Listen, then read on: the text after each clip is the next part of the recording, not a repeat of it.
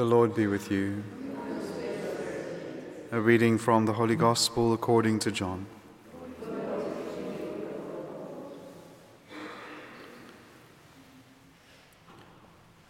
Jesus answered the Jews, "My Father is working still, and I am working."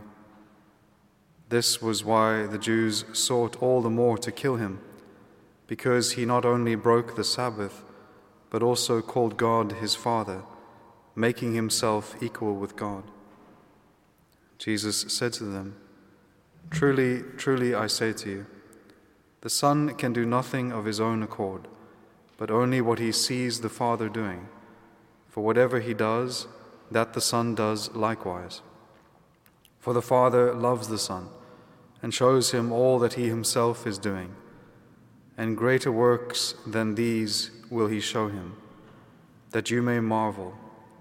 For as the Father raises the dead and gives them life, so also the Son gives life to whom he will. The Father judges no one, but has given all judgment to the Son, that all may honor the Son, even as they honor the Father. He who does not honor the Son does not honor the Father who sent him. Truly, truly I say to you, he who hears my word and believes him who sent me has eternal life. He does not come into judgment, but is passed from death to life. Truly, truly I say to you, the hour is coming, and now is, when the dead will hear the voice of the Son of God, and those who hear will live. For as the Father has life in himself, so he has granted the Son also to have life in himself, and has given him authority to execute judgment, because he is the Son of Man. Do not marvel at this, for the hour is coming when all who are in the tombs will hear his voice and come forth, those who have done good to the resurrection of life, those who have done evil to the resurrection of judgment. I can do nothing on my own authority.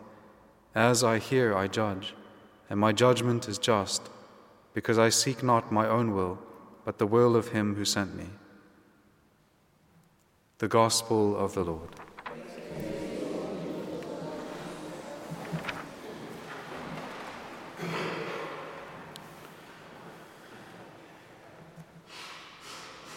In the reading from the prophet Isaiah this morning, the Lord speaks of a favorable time, a time of favor and a time of salvation, most explicitly fulfilled when he sends his Son. The time of favor is when his Son is present amongst us, when his Son comes with grace and with salvation. This is the favor and the love of the Lord. Why? Because the Lord is kind and full of compassion, as we heard in the psalm today. He is kind and full of compassion. He stoops down to those in need, and he expresses his kindness, his salvation, his grace. He gives every good gift to sinners, even the gift of his Son. How could he express his kindness or his love more than giving to us who are sinners his beloved, right? The beloved of his heart. And so this expresses the kindness and the love of God, a kindness and love that takes no rest, right? This does not apply to the Sabbath. The Sabbath is an instruction not to work or not to do any servile work, but to rest from servile work. But with regards to love and kindness and charity and compassion, we can never rest from those things because God is love, God is kind, God is compassionate. He is always those things. And he never rests from being loving. He never rests from being kind. He never rests from being compassionate. And so all of these Jews who now surround the Lord in this chapter 5 of John's Gospel, they are scandalized at the Lord because he has shown kindness and compassion on the Sabbath, and because they do not understand the commandment of God. And so they are scandalized at him. And so the Lord gives this answer. He says, "My Father is working and I am working still," right? My Father still works and I still work. Namely, in this work of love, in this work of life-giving, and in this work of compassion. And so, just as the Father rested from the acts of creation in the beginning of the book of Genesis, we see that on the seventh day he rests. But that resting is from that work of creating new things. But the Lord still sustains us in life. He still holds us in existence. This is an ongoing thing. If the Lord stopped doing that, we would cease to exist. And so the Lord does these works of love and these works of life, and they continue on. And what Jesus says here is rightly understood by those around him. My Father is working still. And they understand what he means, but they are scandalized by this as well. They know that if God is his Father, then he is equal with God. And that is true.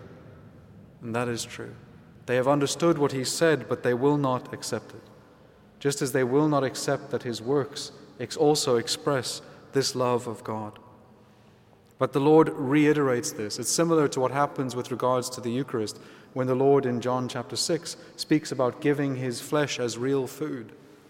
Many people are scandalized at what he says, and they go and they want to leave from him. And the Lord doesn't change what he says there in John chapter 6. Rather, he emphasizes it, because they have understood rightly, but this is something fundamental that they must accept, which is his teaching on the gift of himself in the Eucharist. So also what he does here, when they understand what he says, but they won't accept it, then he simply reiterates it, because this is a fundamental principle, that he is one with the Father, that our God is a Trinity, that our God is three persons in one divine nature. What does that mean? Well, we could not explain it all here, but very simply, what it means in terms of understanding what the Lord is saying here is that the divine nature has one intellect and one will, right? One will.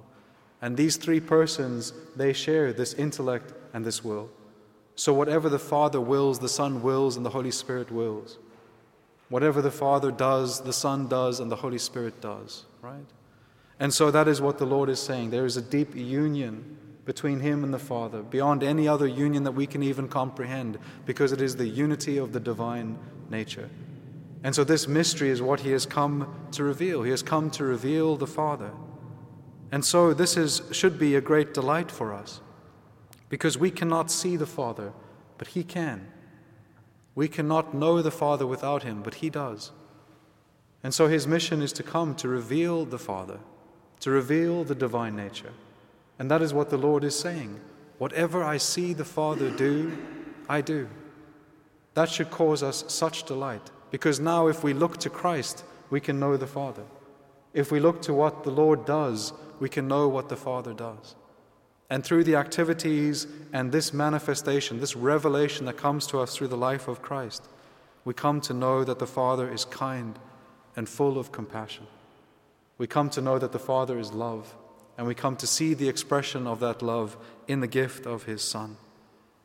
And so that is what we are called to do then, is to turn into these Gospels, to look at Christ, to pay attention to every detail of his life, because every detail, as St. Thomas Aquinas says, everything that the Lord does is for our instruction.